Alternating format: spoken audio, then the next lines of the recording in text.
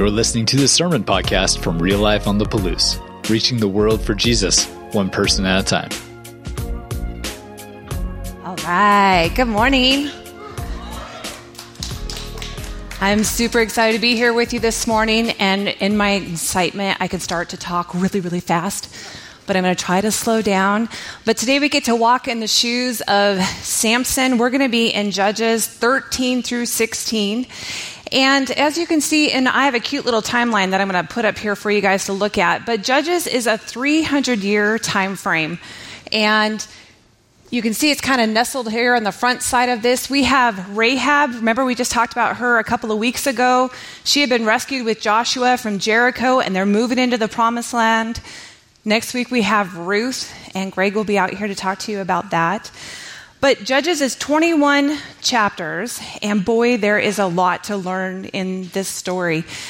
With Samson, you're going to see that we don't have to walk very far before we're going to get the opportunity to learn something. So I think the hardest part for me as I was doing the study on this was to try to zero in on one key point or one main takeaway, plus all the context leading up to Samson. There's so much going on in this, but I'm going to scratch the surface and see what we can do. But before we go there, I really want to start this morning with a super important verse that we as Christians get the opportunity to stand on. And it comes in Hebrews 13, and it says, "For he has said, I will never," who's he? Yes, okay. "For he has said, I will never, under any circumstance, desert you, nor give you up, nor leave you without support, nor will I in any degree leave you helpless. Nor will I forsake or let you down or relax my hold on you, assuredly not." So we take comfort and we are encouraged and can confidently say, "The Lord is my helper in time of need. I will not be afraid. What can man do to me?"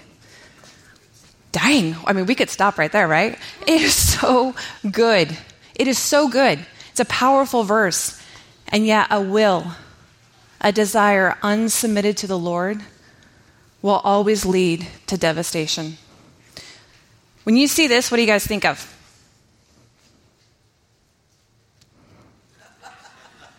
It means there's danger. There's a problem. Something bad is going to happen if we don't pay attention to that. Anybody take a curve too fast? Yeah. You're going to see warning labels all around if you look, right? We'll see them on roads. We'll see them on food, beverages. Sometimes we'll see them even on movies or places that we visit will have warning signs. Warnings are also in Scripture, if we'll look and pay attention to them. One that I recently bumped into came out of 1 Corinthians. Paul is writing to this baby church, and they are working through some struggles, and he's trying to come alongside and help them. And so in 1 Corinthians 10, he says, "Remember our history, friends, and be warned." He's like, you guys, our great-great-great-great-great-grandparents, they experienced God in the desert. But experiencing God wasn't enough, to the point that when they ran into temptation, they fell to it. And Paul says he says, "So be careful never to get caught up in wanting our own way as they did." He goes on to tell them that these are warning signs. These are signals to let you know that there is danger. It is written on man, I totally just butchered that whole. This is important, so I'm going to hit this one.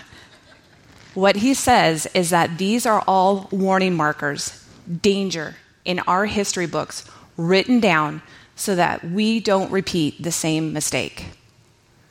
So from the beginning of the Bible all the way to the book of Judges, we see these warnings that are given to mankind. And you can see the struggle that they are facing as they are getting the opportunity to use their free will. They struggle with the choice of who is going to define good and evil. Are they going to trust God? Are they going to trust themselves? And in the case of Samson, as all these people are moving into the Promised Land, are they going to trust the Canaanites, the Philistines, and their culture and their worship practices? God is hoping that his people will listen to them or listen to him. He wants them to confront and confound the people. And I am falling in love with this word confound because it simply means to cause surprise or confusion in someone by acting in a way they didn't expect. And yet, as we move into the book of Judges, you're going to see a phrase that everyone did that which was right in their own eyes. And the Israelite people, they ignore the warnings. They compromise, and to play it safe, they begin to worship or mix their worship of God with the Philistine Canaanite worship to the point where God saw the practices of the Canaanites as detestable. And I don't have time to go on this today. I wanted to because it was shocking to me. And so if you have time to go do a study, be careful. But if you want, go do a study on the worship practice of Baal. I think you are going to be shocked at how many of their practices are showing up as acceptable practices in our culture today. It's scary. So back in Samson's story, we find the Israelite people. They're intermingling with the Canaanites, the Philistines, and there's a cycle that begins to emerge in the book of Judges that we can see. So Israel would serve the Lord. And then Israel would fall into idolatry and sin. Israel would be enslaved to that sin.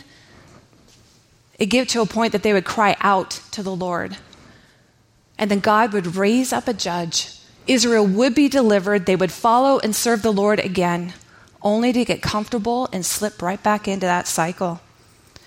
But this history lays the critical framework for which Samson is talking to us today about. Because in the very beginning, so here I am in chapter 13, verse 1, the very first verse says, the Israelites again did what was evil in the Lord's sight. So the Lord handed them over to the Philistines for 40 years. The word handed over means you wanted it your way. You've been warned, but you're going to still do it your way. How many parents can relate to that? Not funny, but so after 40 years of slavery, they cry out to the Lord, and the Lord hears his cry because God is one that will always hear our cry. And he sends an angel to this really young, unassuming couple. And the angel tells them that you're going to have a son, but not just any son. You're going to have a special son with incredible strength. He is to be set apart. And in verse 4, we read, Now please be careful to not eat or drink beer or wine or anything unclean, for indeed you will conceive and give birth to a son. You must never cut his hair, because the boy will be a Nazirite to God from birth, and he will begin to save Israel from the power of the Philistines. So it's in this verse where the angel is talking to them, and he's laying out some vows. He's like, for Samson, he's going to have to do some things. No wine or other alcoholic beverages. You need to stay away from dead bodies. No cutting your hair. And you are to be set apart to look and act differently. And if he does this, he's going to get incredible strength, which is going to be a gift from God. So as chapter 13 moves along, sure enough, here Samson's mom the woman gives birth to a son, and she names him Samson. The boy grew, and the Lord blessed him. And then the Spirit of the Lord began to direct him in the camp of Dan between Zorah and Eshtaol. The word direct, I love this because it means to tap, to nudge, or to move. You ever been tapped by the Lord? Yeah? Okay. So based on the cycle, the one we just talked about, right? Now we have our Nazirite judge, and now what should come next? Deliverance, right? So, here we go. Chapter 14 opens up. Samson is on his way to Timnah. He walks into the city, and immediately he sees a young Philistine woman. And he turns around and walks right back out of the town, goes to his parents, and says, "Hey, I saw this good-looking young Philistine woman. Go get her for me as my wife." Can you imagine? Okay, put yourself in his parents' shoes. Here they were childless. They were visited by an angel twice, told that you're going to have a son with incredible power to the point where he's going to deliver the people from the Philistines. And he comes home and he says, hey, I've seen this young lady. She's a Philistine. Yeah, I know. But I want you to go get her for me as my wife. What would you do? Well, like any caring parent, they try to talk him out of this rash decision. And here we see his response. Samson says, get her for me because I want her. I told you we're not going to have to walk very far. Because have you ever wanted something so bad that you'd do anything to have it? A desire so great you don't even want to consider whether or not you should have it? I know that I have done this with food. And the Lord tapped and nudged me, and he's like, Carrie, we're getting a little out of hand. Because I was 44 years old, and I would sleep at night, and my body would ache. And I'm like, this is ridiculous. And God is like, I know. So I was like, I felt like I was being stretched from the insides, which, it's not fun. My clothes were not fitting. They were uncomfortable. And in fact, I didn't even want to see myself in pictures anymore. So with some hard work and some discipline, I decided to change my habits. I began to exercise and eat healthy food. But I'll tell you what, there are times as I'm trying this new healthy lifestyle when something will go before my eyes like queso and chips. And the next thing you know, I sound just like Samson. I want it. And I've done this with food and clothes. I mean, I'll see some good boots walk by and I'll be like, I want it. Okay, maybe you don't relate to me with food and shopping, but how about relationships? Have you ever wanted to be with someone, to be a part of that group and be invited in? So bad, I want it. That you found yourself compromising or doing whatever it would take to make that happen.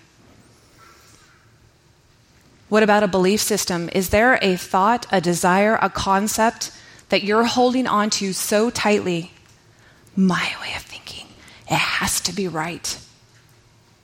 That you're not willing to take the time to actually see what God thinks about it? You know, some things can seem insignificant, but it's crazy how desire can override logic. And if we're not careful, it leads to hurting ourselves, and it can hurt others that we care about deeply. And as we look around the world, do you see this happening? Do you see people looking at things right now and saying, I want it? There have been many times where, just like the Israelites, like Samson and their circle, I have found myself enslaved to my own desires. And my fear is that we're going to repeat the same cycle. In fact, you guys, we are repeating the same cycle right now in America. It is crazy to me as I did this study and I saw this cycle in Samson's time. We are in the same cycle. Desire alone, divorced from the will of God, will ruin people's lives time after time. Because from the beginning of scriptures to the present day, this is the massive temptation that is being battled. Free will. Will I do God's will or my will? His will or my will? And as we move into chapter 14, we get to watch Samson. There's three interesting parts here that I want to point out. So back in Samson's, he wants to marry this lady. He's got his mind made up. And so he's on the way to go visit. And the next thing you know, we find Samson. He's in a vineyard. And the Spirit of the Lord rushes upon him. And at the same time, a lion comes out roaring at him. And despite the fact that Samson has nothing in his hands to defend himself, he's able to destroy the lion. Interesting. And then the next thing we see is that Samson's dad is in negotiations for this young bride with her family. But here we find Samson. He's over here and he's having a feast. He's preparing it with his new pagan friends, the Philistines. And yes, they are drinking, because the word feast, it comes from the Hebrew word to drink. And then at the party, Samson is like, I got a riddle for you. And I'm pretty sure you're not going to be able to figure it out. Well, they do, with the help of Samson's new young bride. And this makes Samson furious. He owes a huge debt, and to pay off the debt, he goes and kills 30 men to make it happen. See, it started small. I'm just going to head down to the city of Timnah. I want her. And now to the point where here in this section, we see vow after vow that he had made before the Lord broken. Because instead of abstaining from wine and alcoholic beverages, he's in a vineyard. Instead of remaining distant from corpses, he kills a lion and then 30 men. And instead of pursuing God's purpose to confront and confound the enemy, he's partying with them. Actions will follow what is in the heart. Samson slowly over time is removing God, and he's putting his cravings of his eyes in the place. Remember that phrase? Everyone did that which was right in their own eyes. Samson isn't breaking the cycle, he's repeating it. For what purpose would we remove God? Would it be for a person, a party? Would it be for an opinion, safety, status, acceptance, revenge, comfort? Is there an area in your life that's off limits to God? Where are we blocking that still small voice that's trying to speak to us? See, the Lord's design for Samson paralleled his design for Israel. They were supposed to look and act differently. They were supposed to submit their will to God's will. In chapter 15, we see Samson. He's kind of cooled down after his killing spree. He goes back to this young wife because he wants to consummate the marriage. And he shows up, and Dad is like, dude, you are so angry. I thought you never would want to see her again, so I actually gave her to someone else, which makes Samson furious all over again. And all the way through chapter 15, you can read about this revenge cycle that starts with Samson and the Philistines, and it is not good. But it includes like foxes' tails being tied together with fiery torches. It involves fields being burned, people being burned. It isn't good. The Philistines want revenge so bad that they actually go to Samson's own people for his help. And they do. 3,000 Judean men go out to Samson, and they're like, dude, what are you doing to us? Don't you realize that the Philistines rule over us? What have you done to us? They don't even realize that Samson is their deliverer. Despite being handed over, the Spirit of the Lord is upon Samson. He is able to easily escape, and in the process, chooses to kill 1,000 men. And then what he's done, he's like, I'm so tired. God, bring me some water before I die of thirst. Oh my gosh. Is he forgetting who he's talking to? My goodness sakes. And yet the Lord still provides for him. Have you guys ever watched a movie where you're watching the main character just spiral and spiral and spiral, and you're like, oh, come on, get it together. You can do it. But here we are in the last chapter, chapter 16 with Samson's story, and Samson again is ruled by his eyes. He heads off to a Philistine village, and sure enough, another lady catches his eye, but it's not for marrying. She's a prostitute. And while he's there with her, the Philistines hear about this, And they're like, let's go capture him. But God, with his crazy, amazing strength over Samson, he's able to escape. But this time, as he leaves, he rips their massive city gate off the city, carries it all the way up the mountain, and I'm pretty sure he's not praising God as he goes. I think we're still talking about the same arrogant man that we just referenced a second ago. That's only in 3 verses. Right there we get the story. But then in chapter 4, guess who we get to meet? Delilah.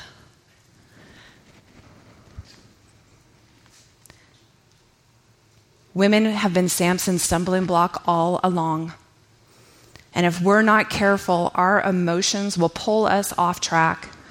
And Samson's emotions have been all over the place. They're everywhere.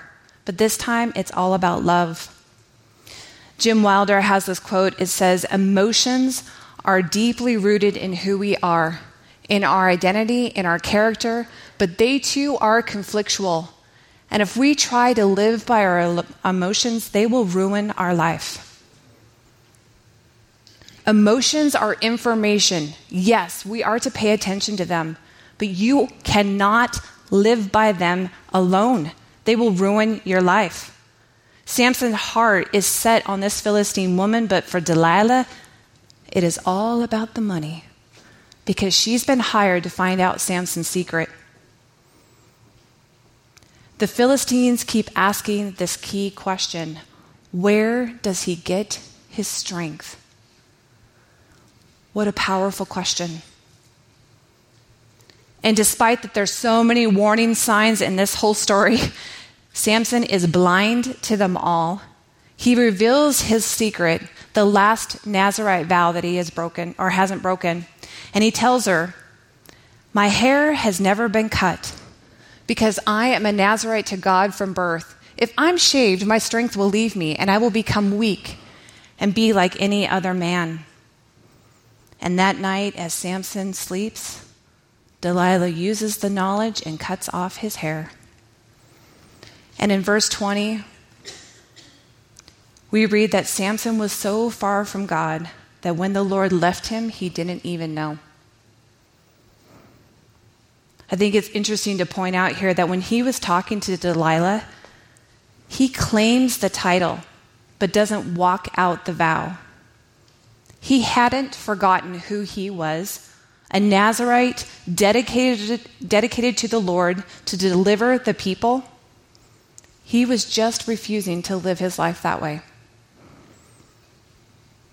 And next we see that Samson is captured, and they gouge out his eyes, the very thing that's been causing him problems from the beginning. And he's carried off to exile in Gaza. And it's ironic that through the loss of his eyesight that Samson's finally able to hear God. But at the end of the story, we find Samson. He's being brought out in front of a large crowd. There's the Philistines out there. They're worshiping their God, and they expect to be entertained by Samson. His hands are placed on pillars of the temple that support the roof. And in Psalms 145, we read, the Lord is near to all who call on him, to all who call on him in truth. Samson finally calls out to the Lord. And this is where the cycle in his life is broken. In desperation, we see his will finally submitted to the Lord. He acknowledges where his strength is coming from. Samson chooses to end his life, along with the lives of those enemies, the other 3,000 people, when he brings down the roof. So there is a lot that we can learn from Samson. I'm grateful his story is written in the scriptures.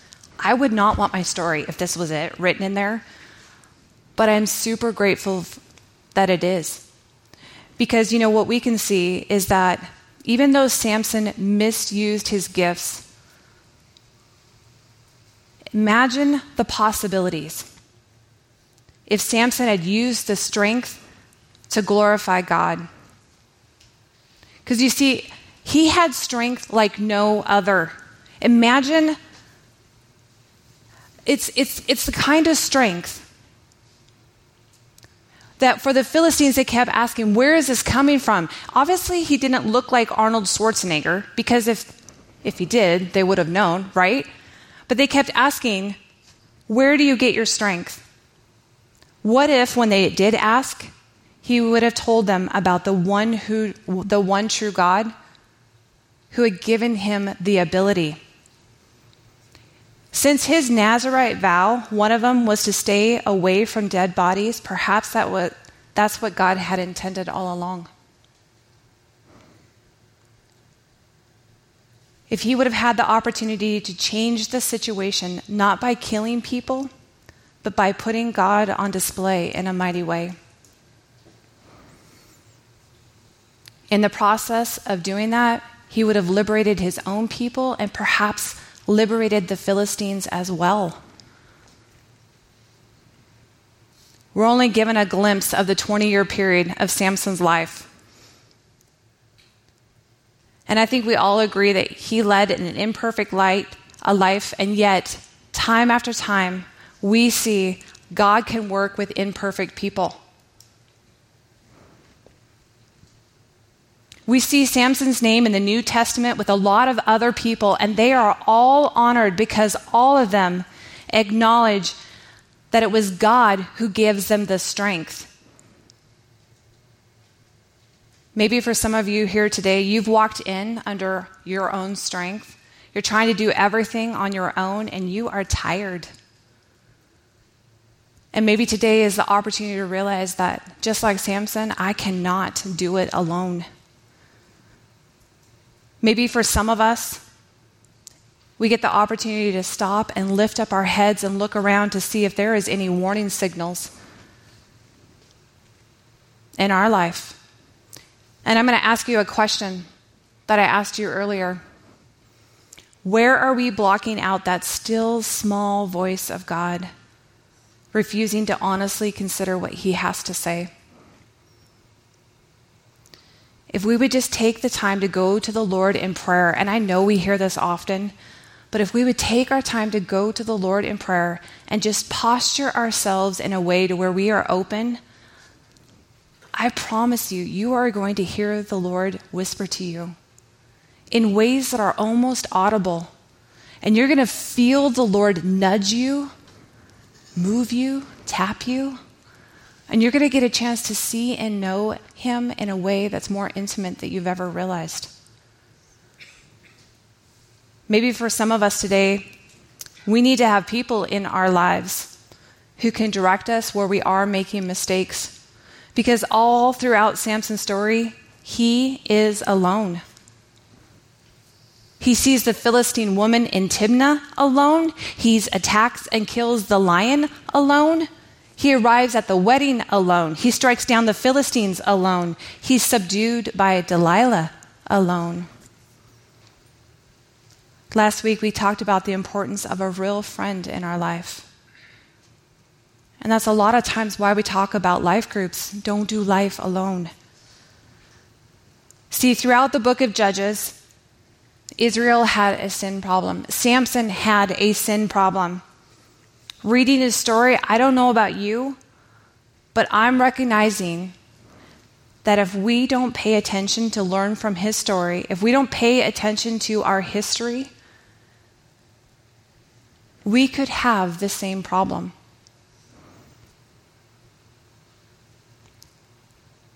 And yet God never abandoned Israel. He never abandoned Samson. He just waited until their bondage to sin was so great that they had to cry out. And over, we got to watch a faithful God just waiting to be called upon. And this is true for us as well.